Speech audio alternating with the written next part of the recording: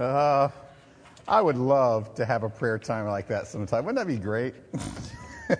I pledge allegiance to the flag. I was given this quote by one of our fellow worshipers this morning. The function of prayer is not to influence God, but rather to change the nature of the one who prays. And that's part of the concept that we're trying to communicate a little bit.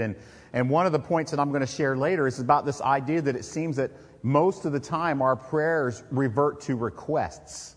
Most of the time it seems like. And it would seem to me that if you have a solid relationship with somebody, that you're going to do more than just ask them for stuff, even if it's stuff for others. And we're going to talk about that in a little bit. But this week we're talking about designer prayers.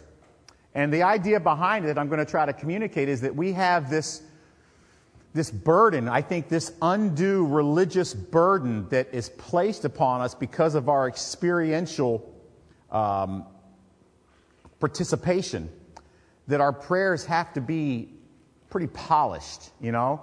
And so I started thinking about what it would look like if you had designer prayers, and I just Googled, two words, bling and rosary. And I came up with some pictures. This one here is designed by a company called the Master of Bling. Now, I don't know if Master is God or not. I'm not sure. But you see the bling, and you got the rose. Very, very pretty, is it not? I mean, it's solid gold with diamonds. And then I like this one personally. I always like the two-tone look. Don't you guys like the two-tone look? And so you think about designer prayers. Like if somebody came in to a prayer meeting with a couple rosaries that looked like that, how can God not hear them? Right? I mean, that's some serious bling right there. And it seems that while that's just kind of a funny look at the jewelry that some associate with prayer, it seems to me that that's kind of the approach that we often take with our prayer time, is that we work really hard to make sure that it's cleaned up. And it's funny because a lot of times the way we pray really sounds nothing like the way we talk. It's completely different. Remember, we talked about this last week, and the Scripture taught us that we're naked before God. There are no secrets. But somehow, our prayer life, our prayer language, our prayer vocabulary does this magical transformation when we start off with the word, Dear Heavenly Father. And then another one that we follow up with a lot of times is, thank you for this day. I mean, I wish I had $1 for every time I started my prayers like that. What is it about prayer that causes us to say the same things over and over and over again? Like we stumbled upon some magical phrase that God really likes. And so we think, we've got to use that phrase because, that's a godly phrase. Is there such thing as a godly phrase in prayer? Is there such thing as a line in prayer that we say over and over again because, that one works? It's like if you're a golfer, you find your favorite golf club and you use it even when you're not supposed to because, you can hit it straight. Why do we feel like also that God might not hear us the first time? Like, let's say we do make a request. And I've been asking God for this every day. Well, why? Maybe he forgot? Maybe he didn't hear you? Maybe you weren't loud enough? Maybe you didn't say the phrase the right way? Maybe he's so busy with everybody else that, maybe he doesn't remember what it is you really need, so you're going to ask him every day? Not that there's anything wrong with asking God over and over again, but why do we feel like, if we get to a certain level of petitioning God, then he'll listen? And how much of our prayer life is actually made up of requests as opposed to actual conversation? I mean, think about it. If you had to just in your mind and, maybe do a quick calculation, how much of your prayer life are requests for you or for other people as opposed to just having a conversation with God? And so the concept we're trying to communicate today is this idea of conversational prayer. Not just prayer where you're asking for stuff. So our goal today is to free you up to pursue a conversational prayer with God Instead of just the same old spiritual, verbal habits that we fall into because of religious burden. And that's a phrase I want you to remember. Spiritual, verbal habits. Spiritual, verbal habits. Because I believe what has taken place in our conversational prayer life with God is that we have lazily fallen back upon spiritual, verbal habits. We start our prayers the same way. We end our prayers the same way. We have the same things we say in the middle. And we use these words and phrases over and over and over and over again throughout our prayer life. If you had a real conversation with somebody and you said the same thing every time, they'd probably stop listening after a while. Not that God stops listening, but I think you get my point. I believe that that type of prayer life is much easier than a real prayer life. One that is interactive, one that is conversational, one that transforms itself every day with your mood and with your purpose and with your goals and every aspect of life. And next week we're going to talk about the Lord's Prayer. And I'm very excited about next week's message. I think it's going to be really cool. I think it's going to be transformational for many of us. But this week, the first part of the passage we're going to look at today is what Jesus says right before he gives us the Lord's Prayer. And it's funny because it's interesting. What we have gotten really good at over the years is reciting the Lord's Prayer. Right? And I've recited it so many times and I didn't even realize what I was saying. Our Father who art in heaven, hallowed be thy name. Thy kingdom come, thy will be done on earth as in heaven. Give us this day our daily bread. Forgive us our trespasses, we forgive us our trespasses against us. Lead us not into temptation, but deliver us from evil. For God is the kingdom and the power and glory forever and ever. Amen. I can do it. Yeah, you got that. I remember using prayer beads, and I would say, Our Fathers, 10 Our Fathers, and all that stuff. And I can recite that prayer. Look what Jesus says right before the Lord's Prayer. And when you pray, you must not be like the hypocrites, for they love to stand and pray in the synagogues and at the street corners, that they may be seen by others. Truly I say to you that they have received their reward. But when you pray, go into your room, shut the door, and pray to your Father who is in secret, and your Father who sees in secret will reward you. And when you pray, do not heap up empty phrases as the Gentiles do, for they think that they will be heard for their many words. Do not be like them, for your Father knows what you need before you even ask. And then the next verse, which we're going to look at next week, he goes into, but when you pray, pray like this. Now, isn't it interesting? He says, don't heap up words, and other translations say vain babblings. And that's kind of what the original language means. And he says that, and then right after it he says, but pray like this. And what have we done? We've taken the Lord's Prayer and we've turned it into many times vain babblings. Heaping up words. And so what does Jesus really mean when he talks about these things? So we're going to break this down for you in a couple ways. There are some things Jesus says prayer should not be. Number one, it's not for looking good. When you pray, don't be like the hypocrites who love to stand in public. So your prayer should not be for looking good. And frankly, when we get involved in public prayer, many times we are thinking about that in the back of our head. How does this sound to those around me? Is it going to make me look good? Am I going to sound good? Am I going to say the right things? Am I going to have the right pentameter? Am I going to say things that flow? Am I going to stumble a little bit? I want to make sure that I do this right. Maybe you guys haven't struggled with that in settings of public prayer, but I certainly have. I've wanted to matter of fact, we were praying over there in the building, the room beforehand, about 10 minutes till, and I prayed, and Megan said, for a change, Joe, that was a good prayer. I mean, she was joking, of course, but I hope she was joking. But anyway, you get the point. And it's not for moving up. We don't pray so that we can somehow improve our standing spiritually before God's people.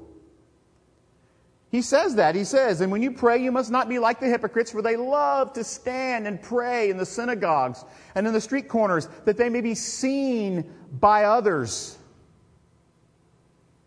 Truly, I say to you, they have received their reward. So we see the first point. It's not for looking good. So prayer is not some sort of accessory that we drape upon ourselves to look good spiritually. It's not for moving up. It's not something that we use to improve our spiritual, social status. And prayer is not for a Pulitzer Prize. It's not to be a literary art form with an abundance of flowery words. He says in verse 7, when you pray, don't heap up empty phrases as the Gentiles do, for they think they will be heard for their many words. Prayer doesn't have to be artistic. It doesn't have to be polished. It doesn't have to have really good phrases. And then lastly, prayer is not to be as a dramatic reading, like a rehearsed play. That's not what prayer is supposed to be. Now, can prayer maybe include some of that sometimes? Sure. But it should be a very small percentage of what our prayer life is. And when you pray, don't heap up empty phrases. For those that do think that they will be heard because of their many words. Do not be like them, because your Father knows what you need before you even ask. Again, how much of our prayer life is spent in requests? You know, we talked about that a little bit in James, didn't we? You pray and you ask, but you don't receive because you ask for the wrong reasons. All right, but then Jesus says, here are some things that prayer should be. Number one, it should be about your personal relationship with God. Here's what he says. So he gives a contrast, right? He first says, don't be like the hypocrites who like to pray in public so everybody can see them. But instead, when you pray, go in your room, shut the door, pray to your Father who is in secret.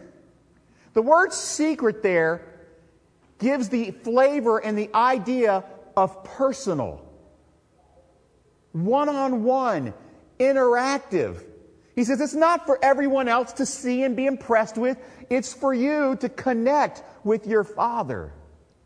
And so he says, pray in secret. Remember the word secret meaning personal, intimate, one-on-one. So first thing we know about prayer according to Jesus, it should be about your personal relationship with God. Second thing, it should contain a real conversation. I mean, it should really be a real discussion. It should not just be, as the Scripture says, in many other translations, vain babblings. Heaping up tons of words. Because of our tons of words, we think we might be heard. It's supposed to be a real conversation. And then lastly, what we see in this passage, do not be like them, for your Father knows what you need before you ask Him. It should be about a relationship, not a bunch of requests. It's about you and Dad. It's not about you and Dad and what Dad can give you. It's not about you and Dad and what Dad can give to your family or to your friends. It's about you and Dad. Now, there are times when you have a relationship that there are things in your relationship that a person can give you, that can do for you. And it's okay to petition and ask for those things. But it should not dominate your conversation. And so what Jesus teaches us this, God already knows that you want the Mercedes. God already knows that you want the best for your children. Nothing wrong with asking Him for it. But He knows. He knows your heart. The Scripture says the Word of God is able to divide, and everything is laid out naked before Him. All your desires, all your wants, all your fears, all your angers, all your flaws, all your strengths, all your weaknesses, every aspect of your thought, God knows before you even utter it to Him.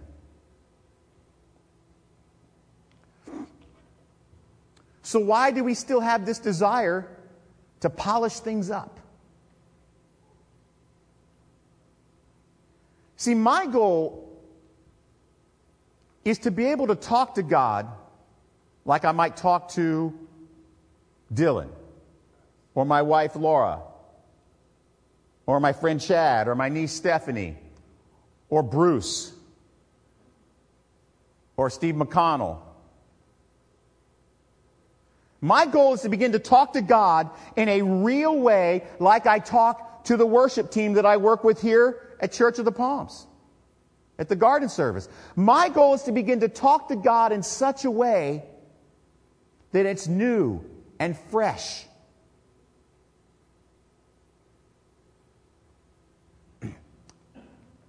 So what about these spiritual verbal habits that we use, that we have heaped up over years and years of prayer? What about them? Why do we revert to them? What is it in our life that causes us to revert back to the comfort of the same old thing? I think there are several reasons. Number one, I think it's born out of a lack of understanding of our relationship with God. Do you understand that our relationship with God is not religious? It's bloody. You know what I mean by that? The only reason we have an ability to connect to the Father in a way that Hebrews says that we can come boldly, almost the Scripture says that word kind of gives the idea of irreverently to the throne of grace, as opposed to how they used to have to do it when they had temple worship. The reason we can do that is because of the blood of Christ. And the Scripture says, therefore we have an advocate to the Father who's been tempted in all the same ways as we have. And so one of the reasons that we fall into these, dear Heavenly Father, thank you for this day, kind of prayers is because we have a lack of understanding of just how intimate our relationship is. God gave His Son in a bloody fashion so that He could have daily conversation with us. The Scripture says He wants to dwell among His people. Now, another reason why I think we fall into these spiritual verbal habits, it's born out of a lack of comfort with being naked before God. Think about this now. The Scripture says everything in our life is revealed. He knows it all. There are no surprises, right? But we still polish things up. Don't we? We still polish it up. We shine it, we buff it, we make sure the cross is hanging right in the middle, and we've got to make sure, and He already knows that we're flawed. And so what happens is because we're uncomfortable with the fact that we're naked, somehow we want to rely back on our spiritual voice. Our intonation is different. Our pronunciation is different. Our phraseology is different. We actually use commas in our conversation in prayer when we never use them with our friends. Another reason I think we fall back on these spiritual verbal habits, it's born out of a lack of confidence that God actually hears you. And that's what the Scripture says, piled up words. Right? He says they think they're going to be heard because they say the same things over and over and over and over and over again. That's what He said in Matthew chapter 6, verse 7. And when you pray, do not heap up empty phrases as the Gentiles do, for they think they will be heard for their many words.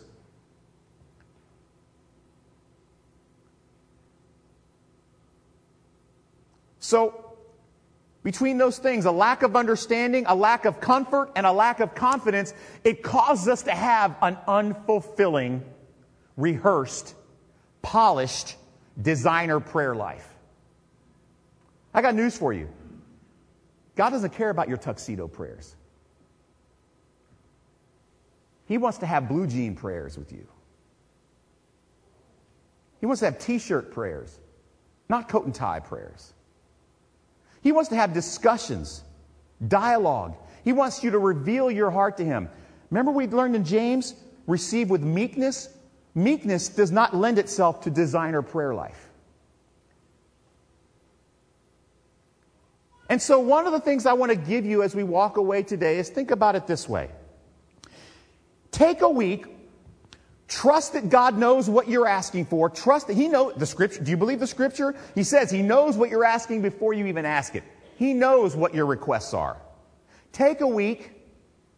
Let's try to have a prayer life that doesn't have a bunch of requests in it.